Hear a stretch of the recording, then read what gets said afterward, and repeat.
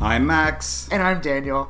We're best friends and professional homosexuals. Who like nothing more than to discuss the culture over a bottle of wine. In our heads, we have all the elegance of two coastal grandmas. But in truth, we're just a couple of bitches with beards. Pour yourself a glass every Wednesday. Cheers!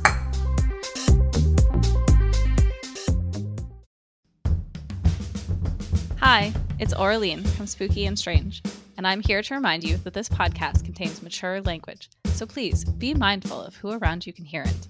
Also, we assume that you have watched the show that we will be discussing, because there are spoilers ahead, but really, it's been out for a while, so get caught up already. Enjoy!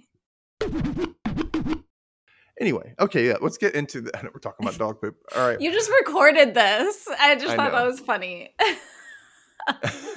If you ever need like bloopers or you're like, what happens when we're getting ready for an episode? That might be an extra thing. I might still do that with Patreon. Like, here's all the extra stuff from right before we started. Like 5 minutes. Just a random collection of, dog poops and embarrassing things. Yeah, that'd be great. Yeah.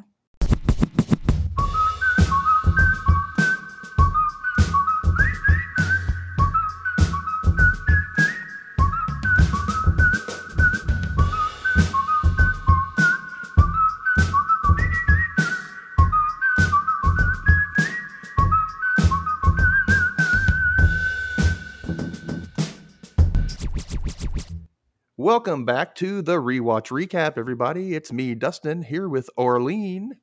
Hello. Hello. A snowy hello. It is very, very snowy. It's very, very snowy everywhere. I think everybody's getting snow right now. Everywhere. All over the country. It's crazy.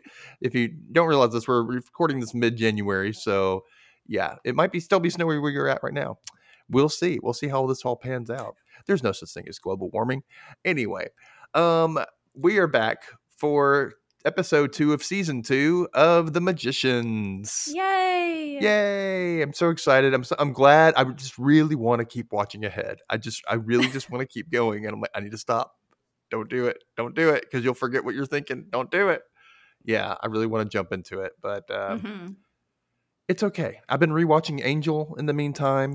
I haven't watched it since I hadn't watched it since it first aired. I only watched like a few episodes here and there. I don't think I've ever rewatched it. Yeah. Yeah, it's different now. I take it differently. Like it's coming across in a new light. But anyway. Also, he's such a broody baby. I love him. Oh, I know. And I'm at the baby part, by the way. So oh no. Yeah, I just got to that. I'm in season 3. Different baby. So. Different baby. Different babies. Yeah. Follow me on Instagram at the Rewatch Recap, and I post things in the stories, especially about like things that I'm rewatching or things that I, moments, I share stuff like that all the time. So follow that. You'll enjoy it.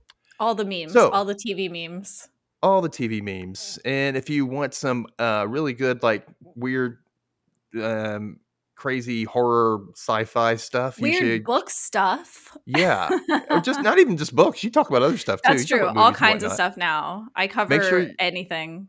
Yeah. And make sure you listen to Orlean's podcasts, which are Spooky and Strange and Autopsy of a Horror Movie, which she does with Brucker. And then you can also check her out on Instagram at Spooky Orlean. So all that stuff will be in the show notes. If I had like theme music, that's what would play when I enter a room. Exactly. Every moment, every time, just any room, just going into the bathroom. Woo, I'm in here by myself. Like, anyway, so we're going to start this episode off. Orlean's going to be taking over for episode 2, which is titled Hotel Spa Potions. That sounds amazing, actually. It sounds great. You're like, what are they in for? Are they investigating a bubble bath? Ooh, that would be so much fun. Like that would be so much fun. That's not what's going to happen. I think the best part of that whole like phrase is hotel and spa. Potions. I mean, potion sounds great. Like it sounds better than like soup. I was going to say it sounds better than like derma peel. So we went different directions there. Yeah, you went to actual spa, and I went You went to soup. That's what a potion is. It's essentially a magical soup. You know that famous hotel spa soup. Love to eat the soup in the spa.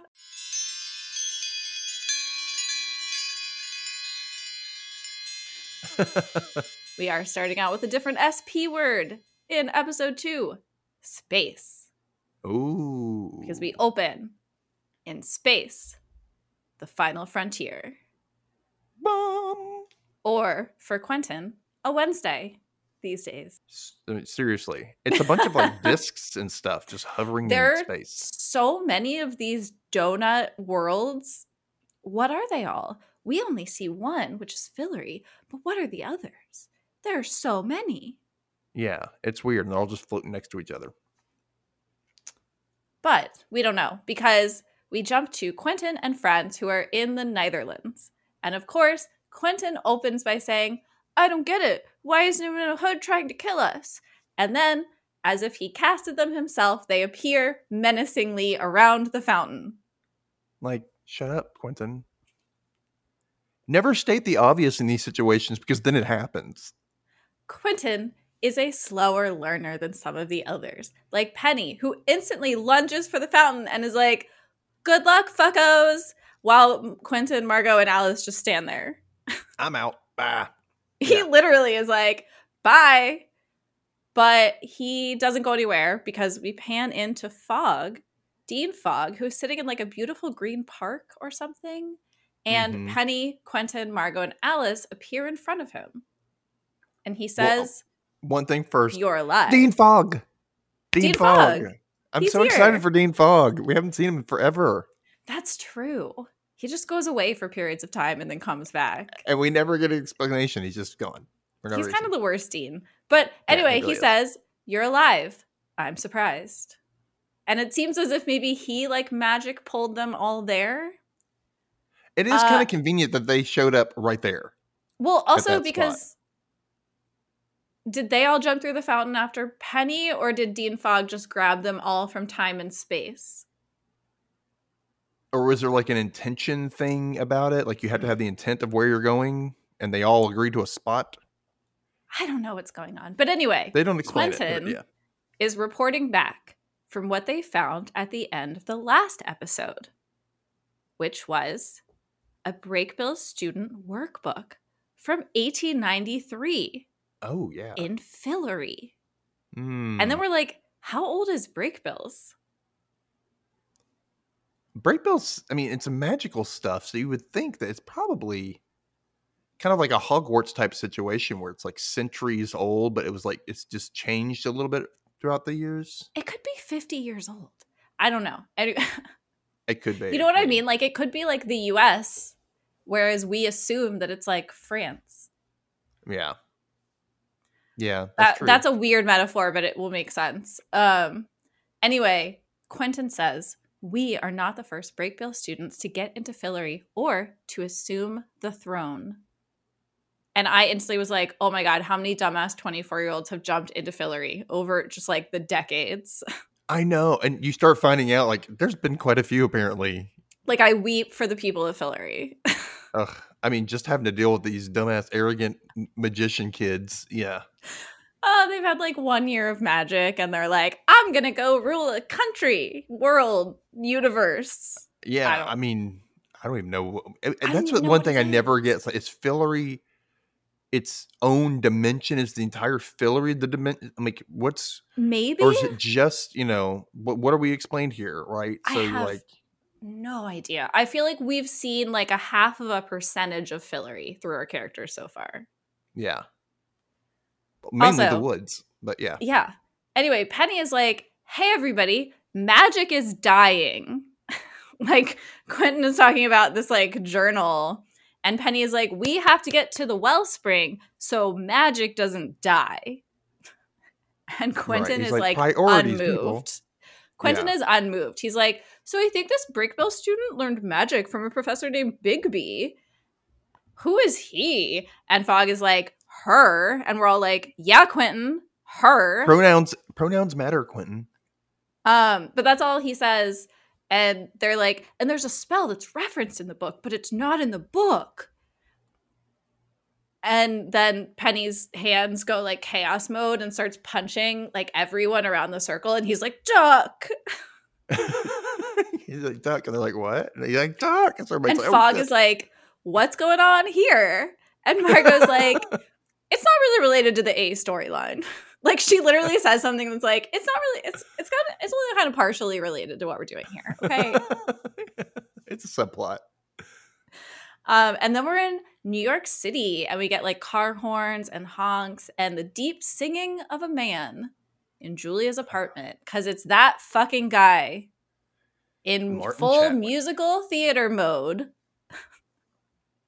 Oh my While God. Julia is trying to focus on drawing like magic sigils, and the Beast is like, no, fail, he's gonna know that one's you, loser.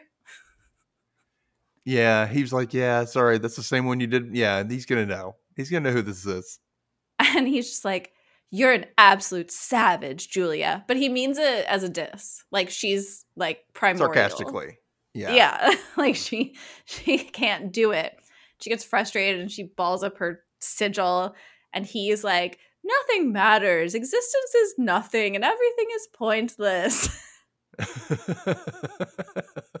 He's such an asshole. He's become like the funny like bad guy that you love to hate at the same Such time. an asshole. And he's like, don't worry about your friends. They're probably not even your friends anymore. And they're gonna die soon. And she's like, what? And he's like, what? She's like, did you put a curse on the castle? And he's like, did I? Asshole. And then we flash to Fillory, where Elliot and Fen are being led into the throne room. And apparently it stinks. And everyone's like holding their noses. And he's like, well, get rid of the dead rats. And then they find a body. I know. And it's like, oh, it wasn't dead rats. Ooh. This seems bad. But we zoom back to the Beast going, oh, yes, maybe I did work up something. Since I couldn't retake the throne and these students kept coming and coming, I may have put in some kind of test or something. And you're just like, oh, no. Like, what kind of test, man? What did you do to them? What's going to happen to them? Because you know something's going to happen. They're not going to outwit this. But something happens in the throne room, and it somehow makes them stay there, obviously, because they're died in there. So that's true. The previous ones died in there. Something happened. But he doesn't tell her what it's about, and she is like laser focused on the sigil. She's like, okay, whatever. We got to figure this out. And she threatens him because he's like, you know what we need to do is bring in some fresh young witch. And she's like, no, you're going to do exactly what I say. And if you don't, and she's like, but look at the Leo blade. I'm going to stab you with it if you don't do what I say. And he's like, I'm not going to hurt you or your friends. And he goes back to singing. And then he jumps into the streets of New York City and he's just singing away. This is an actual song, by the way. It's called If Love Were All. And it's by Noel Coward, published in 1929 and written for the operetta Bittersweet. I am sure there's a deep reference here that we don't know. I think it's because it's old, 1929. He was from like the 20s or the 40s. Oh, that's true. That's probably what he was like hearing or... Yeah, so it's like an old song that he would hear. But that's when we jump to the magician's opening. Ping, ping, ping, ping, ping, ping, ping, ping, ping, ping. Quentin, Alice, Penny, and Margot, our team back on Earth, try to go back to the physical cottage after all they've been through, but it's not there. And Alice looks through a fancy hand spell, and she's like, it's not invisible. It's just not. No. And we think it's nefarious until Margot goes, oh, shit. It's the end of the semester prank. I should have remembered. It was my idea. And Penny's like, I hate all of you. Oh, Margot, you scamp. But Margot goes to find the cottage, while Elliot is having the castle throne room cleaned up. And it's time for drinkies. Ooh, drinkies. What are we having? That's all I can think. He's like so unserious about this that he's like, oh my God, who made champagne? Oh my God, I want some too. I had mimosas earlier today, so I was like, Nice. And he's like, Felurian champagne. And it's awful. And they like spit it up. I know. I'm really. How bad was it? Was it? Yeah, I mean, was it really. even bubbly? How do you make it bubbly and carbonated in a place that doesn't have like? Well, he says he used the right spell. And then weirdly, Fen goes, I'm your wife. I want to be obedient. And we assume that means she has something sassy to say, but she's not sure if she's allowed to say sassy things to him. Right. That's my reading anyway. And she's like, I want to serve you and Fillory, but... She's like a damn handmaid from like Handmaid's Tale. Yeah. And he's like, look, I don't want to run a cult. If anyone can speak up, it's you. And she is like, there hasn't been a truly inspiring leader in so long. People barely remember. And he's like, hey, I'm trying to make champagne. And she's like, people are starving. People, come on, dude. Come on. Please. And he's help like, us. We need help. oh, this is a real country with real people in it. Yeah, Elliot. It's real. And then he's like, oh, we should probably get on that. And he's like, but what about magic? And she says, magic is the problem. Summing up the entire series in one sentence, as we will see. She's like, she's the smartest character right there instantly. Like, Finn has solved the problem. It's right there.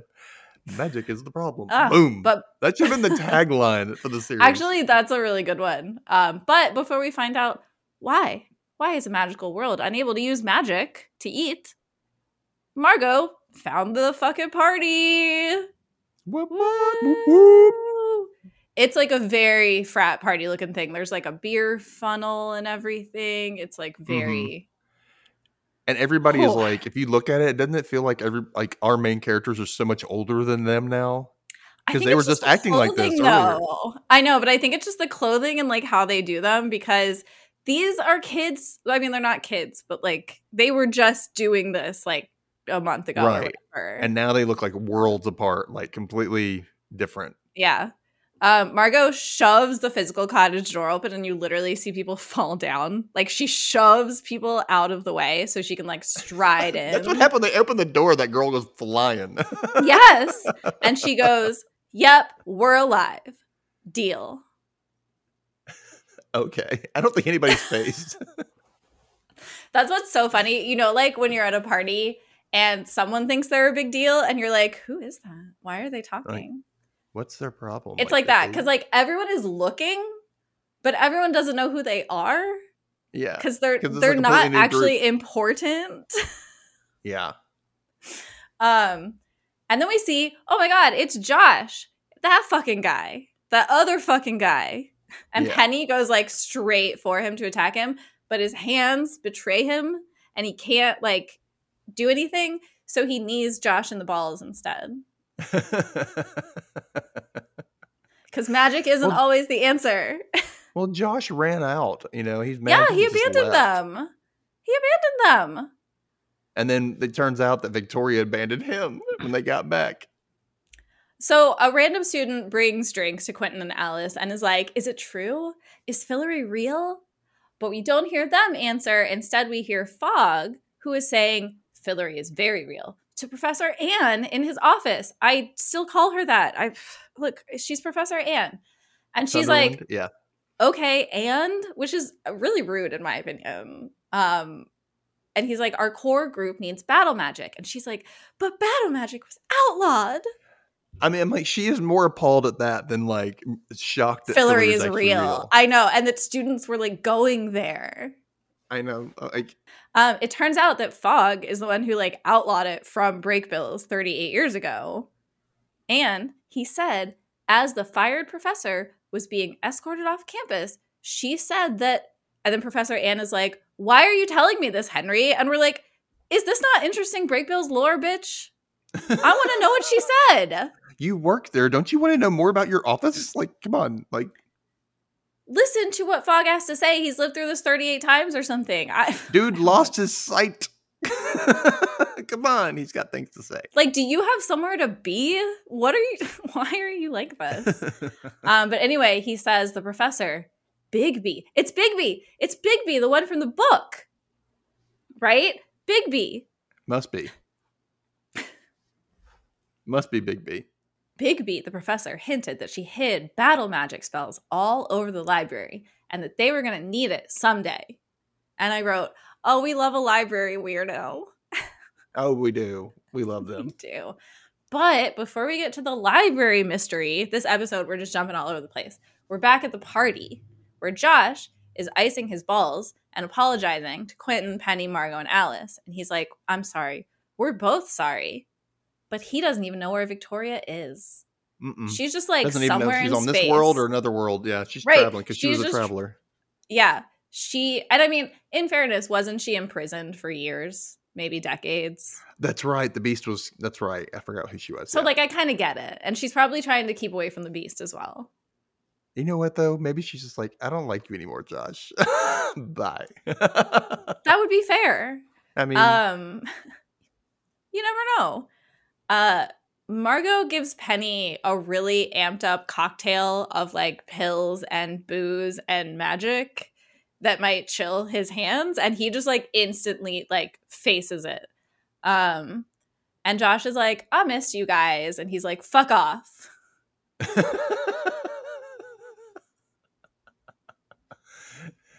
that was his, like you said, he says it like That's to everyone. literally.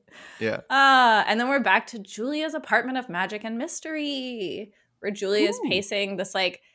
I got to think about how beautiful this apartment is and how I can't imagine she affords anything these days. Like, she hasn't worked in so long, and she has no her contact family with totally anybody. owns that place. Yeah, They would have to. it's But- the only way. Didn't she like escape from rehab? Why are they paying her rent? Anyway, the Beast No, I think she pops completed in. the rehab for sure, and then she Oh, just had okay. the group afterwards, and then Oh, right. Okay. So maybe her parents were like, we don't need to contact you, see you, or visit you ever. We'll just keep funding this apartment. yeah, just stay Because the it hell away seems you're from us. doing great. But the Beast pops in with a captured Marina. Uh-oh. And he says, this one is sheer Hellcat perfection. And I was like, wow, even a broken clock, huh? Because I agree. He had her in like one of those like Mexican wrestler masks. A luchador mask, yes. Yeah, That's what funny. I don't know. Marina Yeah. looks real mad. Like, She is real pissed. mad. And she is, because as soon as she's free, she's like, what the fuck is going on here? What are you doing?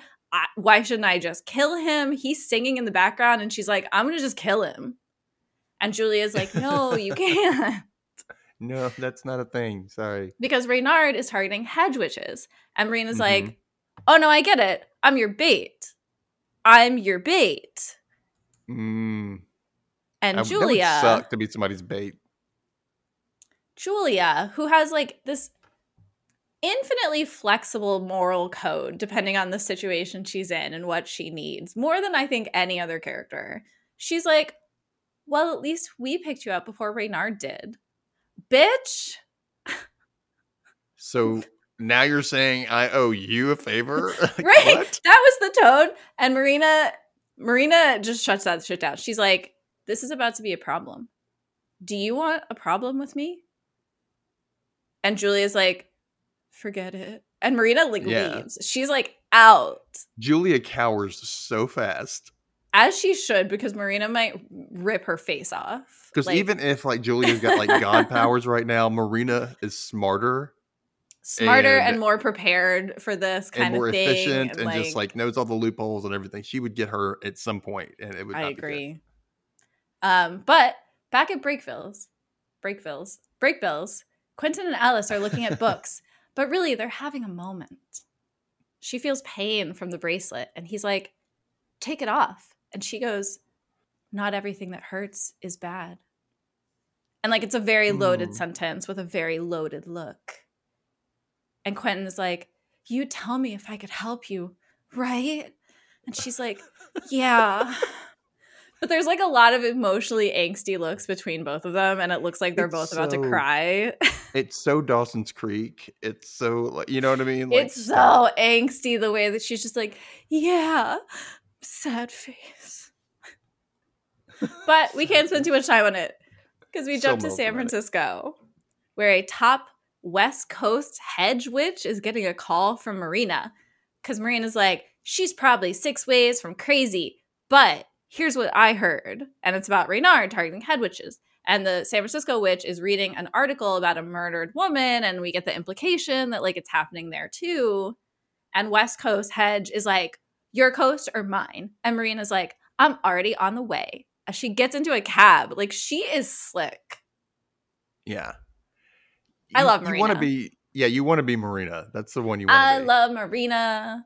But then, like, we're up, we're down, we're back in the mud again as Elliot and Fen tour the swamps of Fillory, where things magically used to grow. But now they have to do actual farming, and they don't know how. Because they've always used magic. Oh, that's true. Things have just And magically that's why that's a grown. problem. Yeah, they can't. And do so anything they've on their never own. had to grow anything. And Elliot says he's getting a migraine and says, please, God, let me pass out. Well, if you think about it, okay, so if they learned to do things without magic, then there would be less siphoning of the magic, which would help That's the true. Lions. So, But be it a makes good sense because if your world has always run on magic, you wouldn't just be like, oh, let's learn to farm. You'd be like, what the fuck? yeah. Like, how do we make things work? So, yeah. But Elliot pulls Fen aside and admits his dark, horrible secret. He grew up on a farm. Oh no! Ah! Why? Ah! And she's like, okay. And he's like, I spent years blocking out the smell of wet hay. It's so funny. He looks so disgusted. He looks like he's gonna like get sick and everything. Like, dude, It's so good. calm And down. he's like, I know what to do, but I'm in a world with no Zoloft. So I'm going to need something from you. And she's like, anything. But world with no Zoloft. Oh god. it's really good. We have to wait to find out what it is because Fogg has blocked off the Brakebills library for this exploration. And this is the one I want to be a part of. I want to play the library This is a cool game. one. Yeah. This is neat. It's like I love the riddle aspect of it. Yeah. Yes. So we find out that Professor Bigby was a 500-year-old pixie, but she wasn't a liar. So one of her book of battle magic will be found in the library somewhere. And Quentin, Fogg says one of her like famous quotes, and Quentin is like, that's the title of a book. And Fogg is like, ah, yes, pixies love puzzles, which we kind of already knew from her hiding the book, but whatever. They get to searching, and I may be the only person who's ever said this. This is a cool montage of wordplay. I don't know why, like girls just want to have fun popped in my head, like ding, ding, ding, ding, ding, ding, ding, like you in the We library. spell words in the middle of the night. We're looking for the secret book. We know we needed to fight. I could do a whole thing. Oh, Dewey Decimal, you're the number one.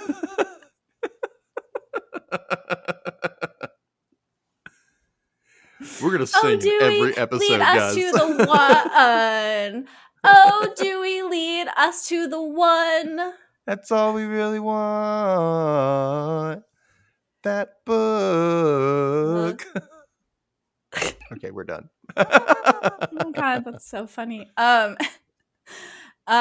all the Earth group the ones currently on Earth are like helping to solve the puzzles, but latte shop poison probably isn't it.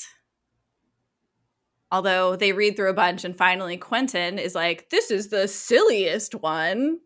Hotel spa I'm thinking latte potions. shop poison is pretty bad. Yeah. Latte shop poison is pretty bad. Hotel spa potions. And Professor Anne is like, wait, that's a fucking book. And they're like, what? And they take off the incredibly flimsy paper cover, barely covering the book at all. And it's the Battle Magic book, Last Hope Options. So, okay, wait. How does she know that's a book? Because, as Fogg said, she knows the library better than anyone else. So she knows what's in there. So she's seen the I missed that book, part. Hotel Spa Potions, before. So she knows it Okay. exists. She But she probably never read looked at it, because why would you? Right. Yeah, plays Hotel Spa. And it looks like a Pulp Fiction type Yeah. cover. Yeah. But of course they open it and there's a chapter ripped out. Womp womp. And a note written to Fogg directly with another riddle. This is actually fun. I think it's fun. They don't think it's fun at all. They're like, are you kidding me? Damn it. Well, just get the damn spell. Ah, and I'm like, this is fun. More wordplay. But like I said, we're up, we're down. Marina is in San Francisco and she's at the West Coast Hedge office. Apparently, I guess there's an office. But she's too late and we see a very gruesome dead body of the woman she was on the phone with earlier. She's like super dead. Her guts are all out and of course she's got like a cream colored like skirt and yeah, it's just top and of course Marina like gets the hell out of there because she just looks horrified and well, we understand this is like the West Coast hedge or something, so who knows if she got like it's not looking good. And if Marina is the East Coast hedge, she's next theoretically. Exactly. But up down back in Fillory, we're in Elliot and Fenn's bedroom. And Elliot is like, but you said anything. Oh, God, this. Yes. And Fenn is like, but this? Am I not enough for you?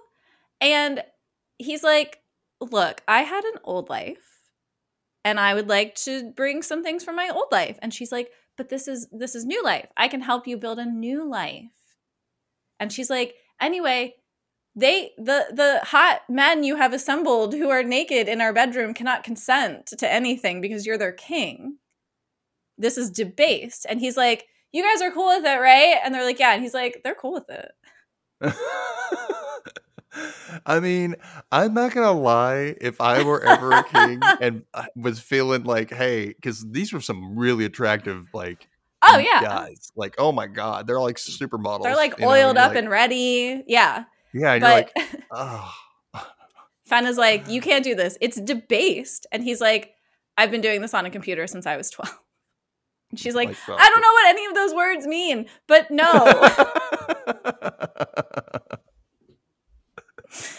And she gets really brings sad. A much needed like fish out of water comic relief to it. I agree. Because I love that like we get his references, but we also get her like incredulous, like, what are you saying? Why? Like, why are you saying these things? Yes. But she gets sad. And so he's like, okay, I'll have sex with you. And she gets really excited. And we're like, well, this isn't going to go anywhere good. Right? Like already we see the cracks in their relationship and it's not good. He wants to be with dudes, man. I mean, come on. Many kings have, right? Like this can't be that surprising. But they still they still never made the baby, did they? They're supposed to. Because that was the one thing, they're supposed to have a baby. Right? He's supposed to get her pregnant. Right. But the mood shifts again because we're back to Julia and Reynard. And he's like, you're doomed. Ugh. And he says, that would be fun if I wasn't also going to be killed with you. And Julia is trying to hold on to her humanity through this like god, demigod, adventure, mystery. But Reynard, like we said last episode, he wants her shade. Give me your shade. Just a little bit of shade. Give it to me. Charms. By the way, tricks are for kids. And he's like, you would be free of these useless feelings. And she's like, no, I'm going to cut off your dick if you say it again. And he starts singing and she's like, and your tongue. Julia, we've watched a steady mental decline from Julia. And while I love her and root for her, she's not in a good place. She's not in a good place, guys. She hardly ever is in a good place. We want Julia to get to a good place someday. We do. For now, the Breakbills crew continues to play word puzzles. Word puzzles. It's like the Riddler from that Batman movie when he sent out like cards with like wordplay. That's what I feel like we're getting into. Because the next step is they have to figure out where to find Big B. Because in her note, she had been like, not only will you need the book, you're gonna need me. And so they have to figure out where she is. But while this is happening, Penny goes to sleep and his hands come alive. It's just That's right. chaotic. That's right. Yeah. And then Professor Anne has been noticing him, and she's like, I think I can help. And I'm very excited for that to happen. But before that happens, the group is puzzling, figuring out puzzles. And someone approaches Fogg and says, there's been a security breach. Who's in Fogg's office? It's Marina. And she goes, please, I need asylum. Dun, dun, dun. Oh. Is that the commercial break? Yeah, it is. Okay, so for this commercial break, I wanted to talk to you. So, I've been making like the t-shirts and stuff for the show. And I made a few already. So if you want to see those, audience rewatchers, I've got some for every show so far, even 2 for the Magicians from last season. They're on the Threadless account. So there's a link in the link tree. But I want to talk to you about some t-shirt ideas. Maybe we can come up with one for this season so far. But I still kind of I'm still pondering around the skip intro one I have. So there's one I sent out that's got like a little no sign or whatever, or not allowed sign. What is that called? That symbol, that little circle with the slash through it. I don't know. But it's that means no or don't or whatever. So it's just the no sign, and it's basically the skip button. It's like whenever you're rewatching a show and like the theme song comes up, and it's the skip intro, and you can do that. And so I'm like, no, we always watch the theme song, always. So that's what the whole point is of that. So I'm gonna put something. I'll let you guys vote on, or maybe I'll put both of them up. We'll see. Yeah. So I was thinking, like, what should we do for season 2 of The Magicians? I really want a good something. We can still speculate on this. We'll come back to it over the season, but I want to put it out there for audience members, especially. Hey, what should we do? What kind of shirt should we make? Give us some ideas. Is there a scene or like a fun quote from the season so far? What do you think, Lily? What?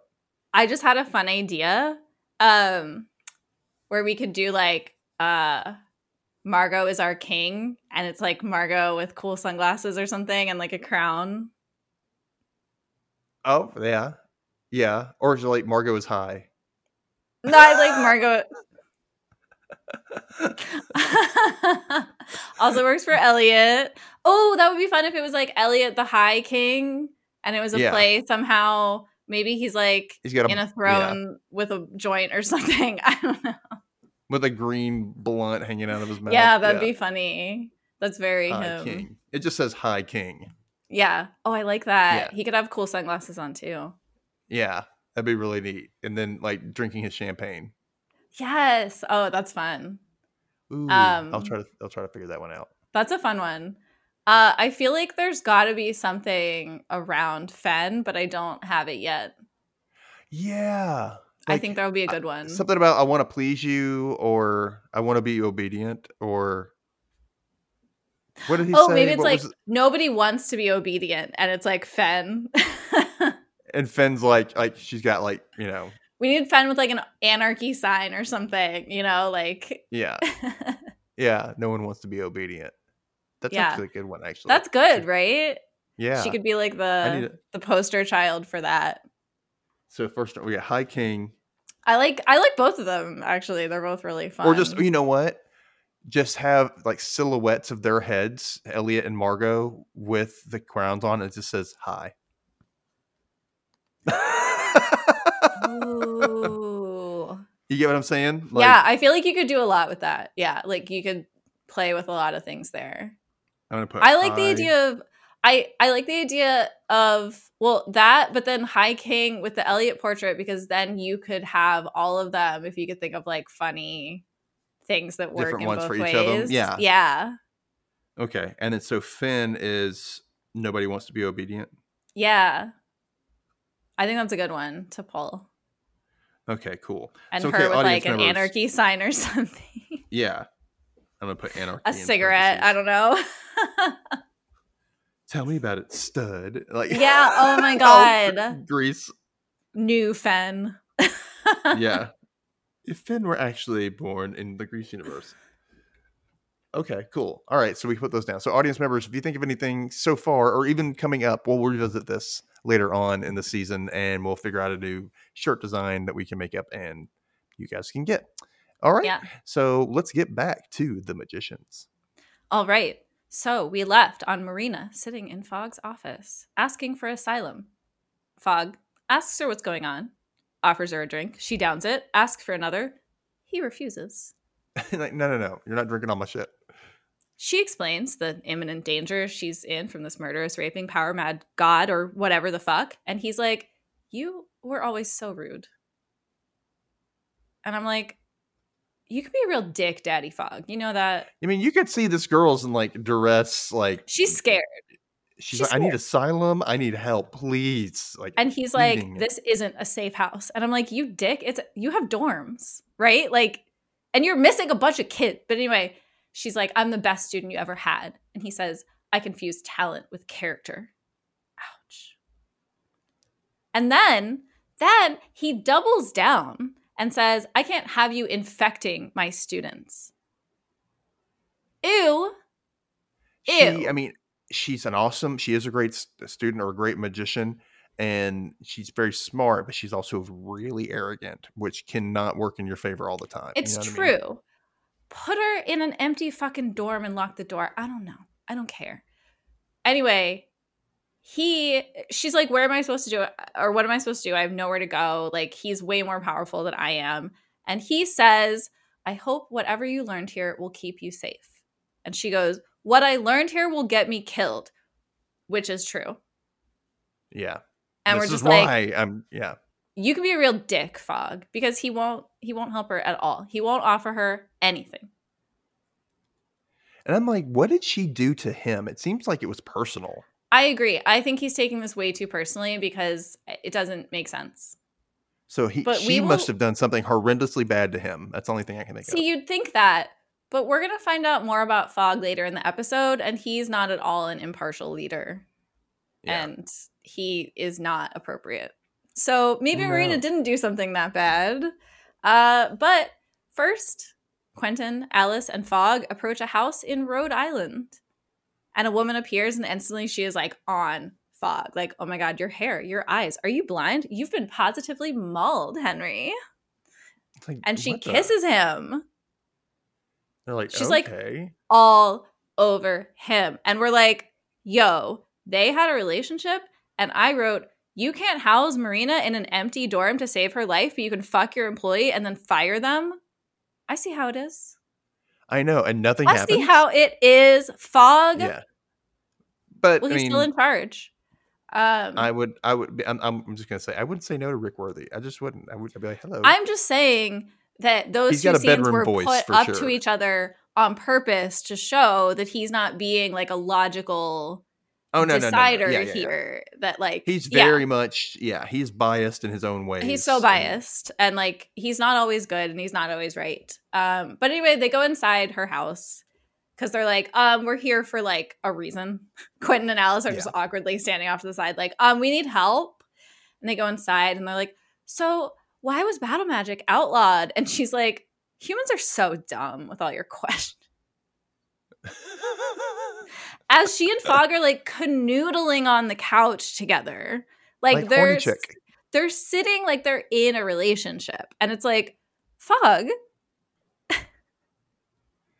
It must be one of those things, you know how you could like have like that ex that when you're both single, you could just kind of fall into just, like, being friends with benefits in a way. He fired her. She worked for him.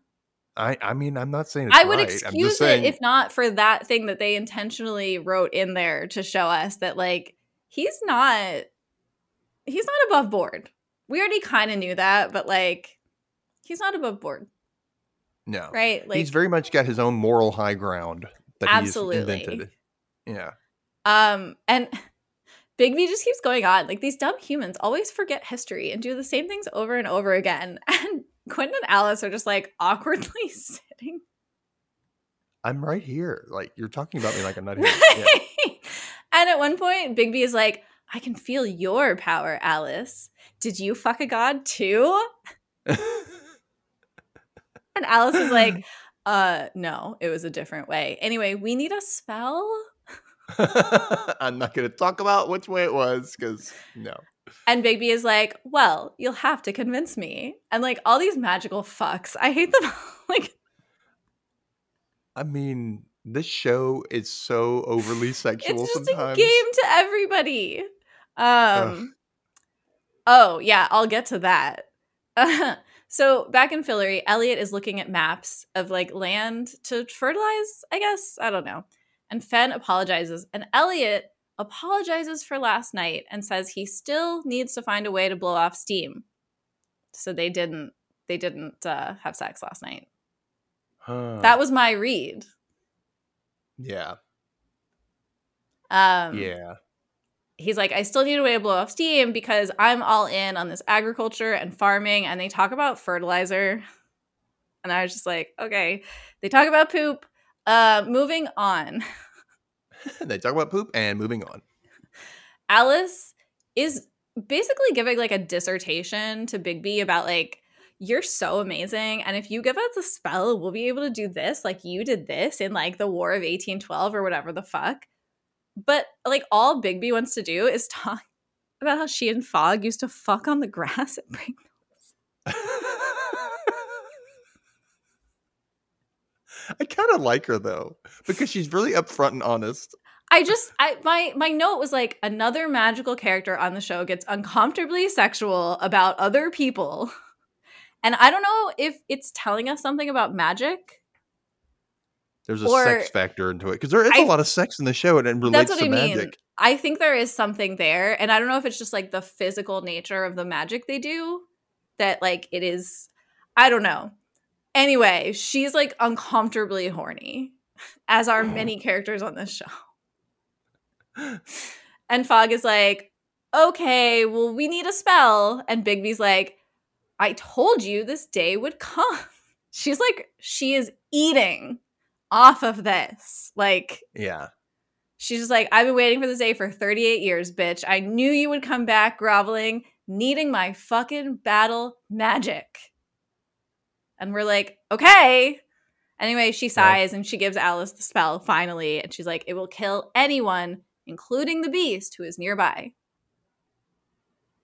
That's right. You can't be like within what, so many feet or yards or whatever of it. It seems like a suspicious foreshadowing that like someone may going to be be near. within. Yeah, something is going to be within it. But first, we're back to oh my god, Elliot is teaching Fillory about shit, and he calls it our royal dung. Wah, wah.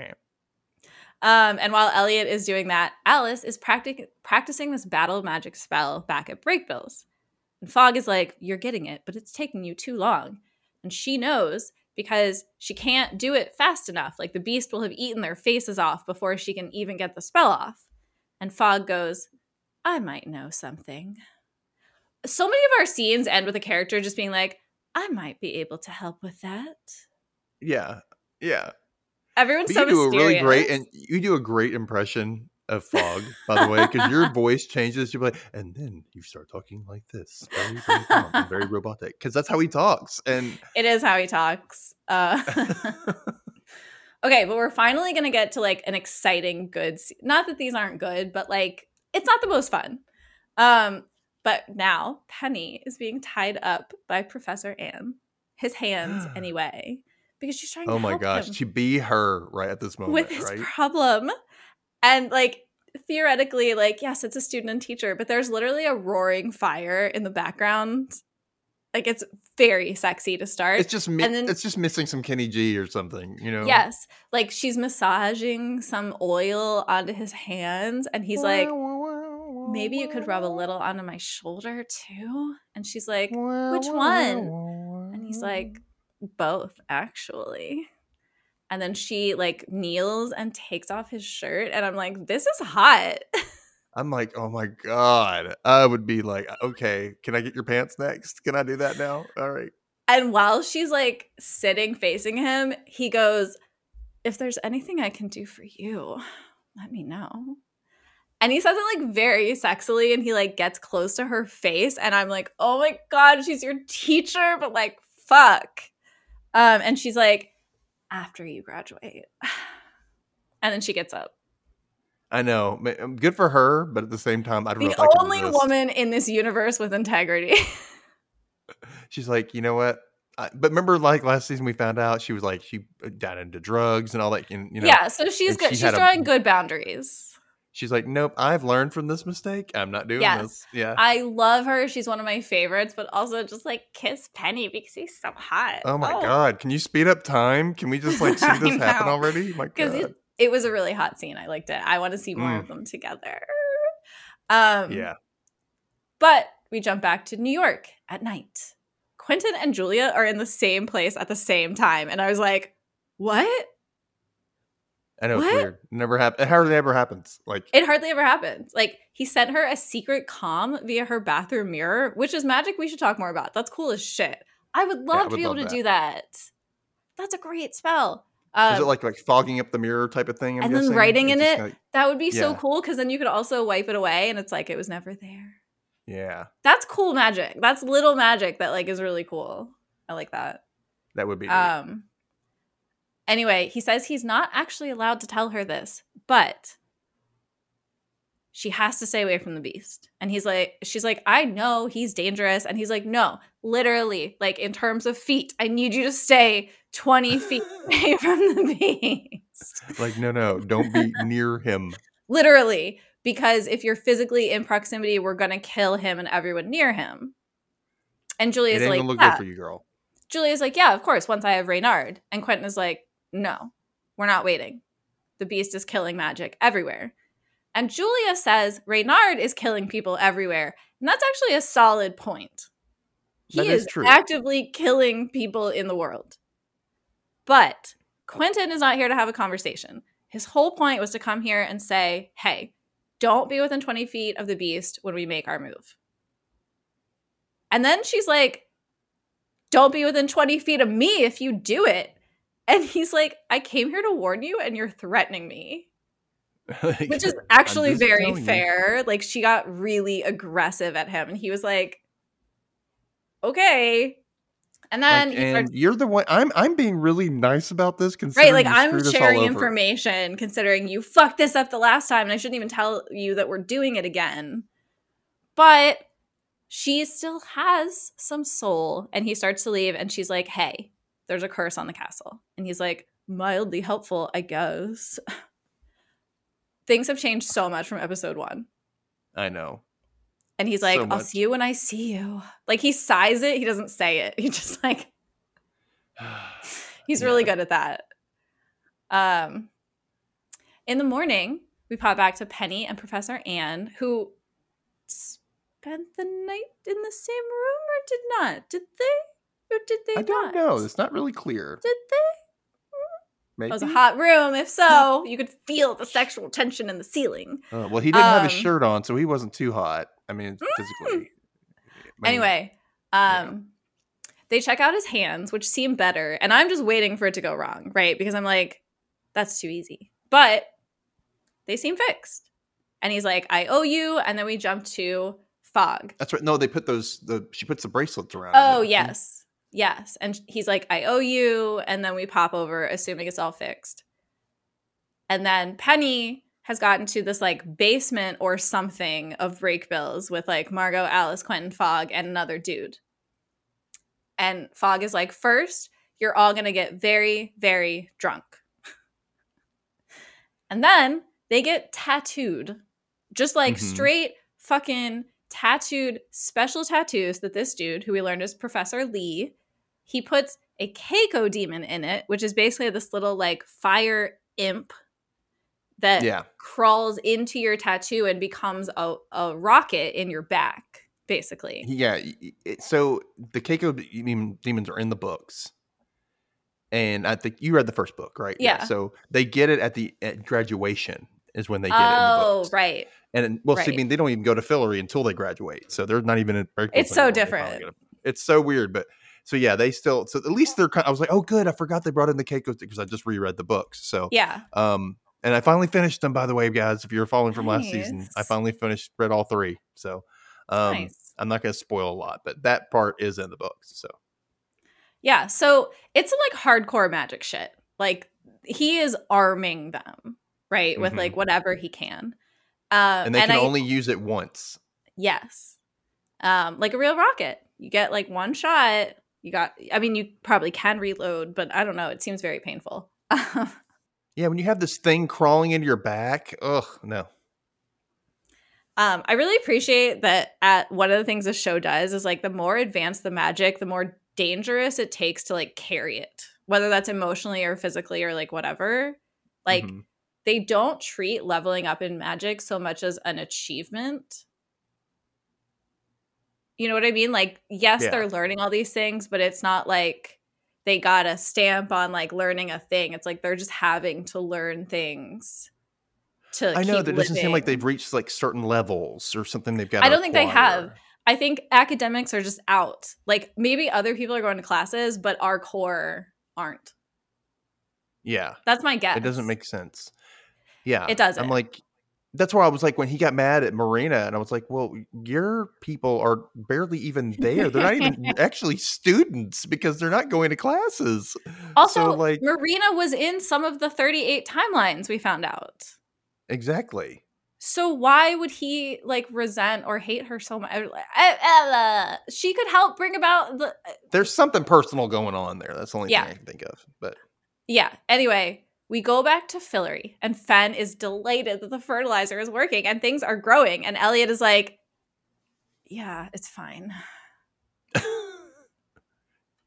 Like literally, he's just like, "Yeah, I've got blue balls. Yeah, I knew that's what it would do. Can I fuck a dude yet?" Like it's just like, can I please? Like, no, he really is like, I'm not impressed. I know this thing. He's not at all. What happened. They're like, oh my god, it's actually growing things. I'm like, but this is like, how long has things passed because they've used it and they've grown plants? So right, like it's been months weeks at least. I would think months to like germinate and like I don't know, but it's enough time. It's not like the next day. Like time has passed. And then unless the dung itself is magical. I mean, that's the only thing I think of. No, there's no magic.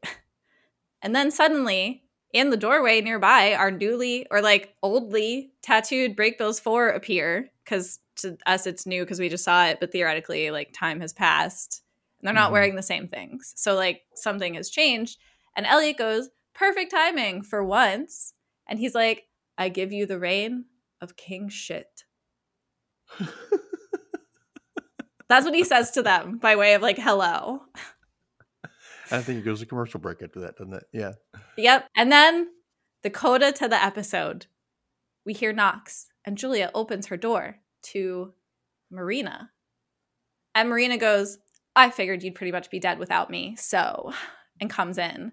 And Julia just nods because she is smoking a cigarette as the beast like sings and dances around her apartment. And Marina goes, he has to stop. And Marina takes the cigarette too. And he's like, ladies, are we going to kill a god? In between singing. And Julia's like, for a start, yeah. Ooh. Close of episode. Oh.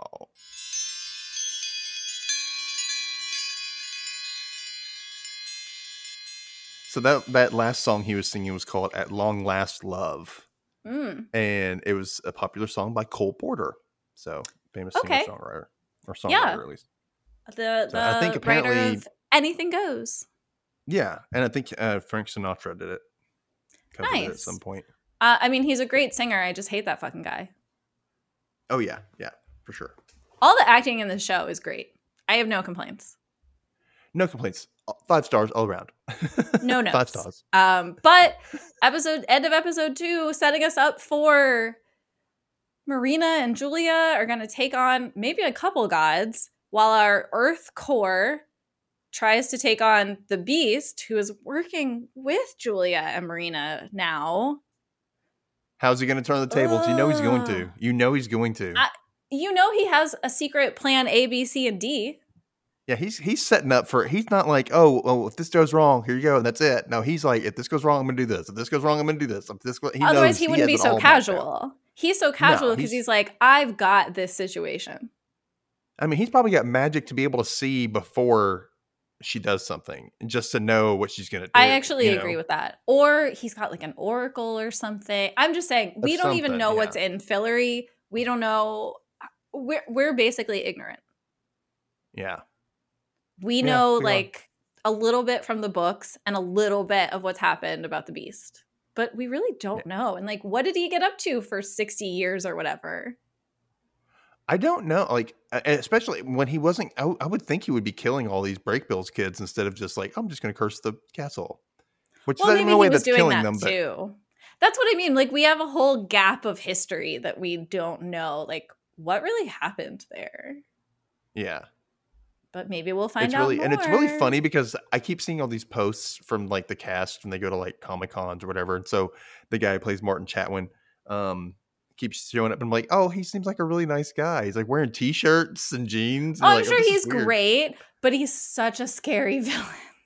It's funny that like usually the best villains, the best bad guys are always the nicest people. Spike. It seems. Usually, I'm saying. Spike, for sure. Like, great villain. James Marsters, not like him at all, obviously. No, but does a great job. You know, it's just like, yeah, I really usually like Anthony Hopkins. He's apparently one of the nicest people, but he's, freaking Hannibal Lecter, But anyway, I digress. Okay, awesome. So are you guys looking forward to next week's episode? I hope you guys are. What is next week's episode title? Did we look at that? I didn't even look. I didn't look ahead at all. I was like, just stop here. Stop here. This is it. Don't keep going. Next week's episode is Divine Elimination. Which that's... Knowing this show, that's going to be like about a god shitting on someone. Yeah. Right? Like it probably is. Turning into a bird and then shitting on people. Yeah. Like, you don't know where it's going to go. So, yeah, come back next week. We'll listen to Divine Elimination. Or we'll listen. You'll listen to it. We'll talk about it. And, yeah. So, yeah. And be sure to think of those T-shirt ideas for quotes and whatnot. Maybe we can work off of it. That'd be awesome. And if we use your idea, I'll just send you a free T-shirt of it when I make it. How's that sound? That sounds good. I can do that. That sounds good. So, again, follow Orlean at Spooky Orlean. Listen to Spooky and Strange and Autopsy of a Horror Movie. Follow the Rewatch Recap at the Rewatch Recap on Instagram, Threads, and at Dustin_Holden on TikTok. Hope to see you guys or hear you guys or feel you guys, I guess. No, we don't want to do that. We don't want to do that. No. I mean, inside, like feel my like. No, we don't want to do that either. We don't want to. No feeling. Only consensual touching. Okay. Even in your soul. Okay. Bye, everybody.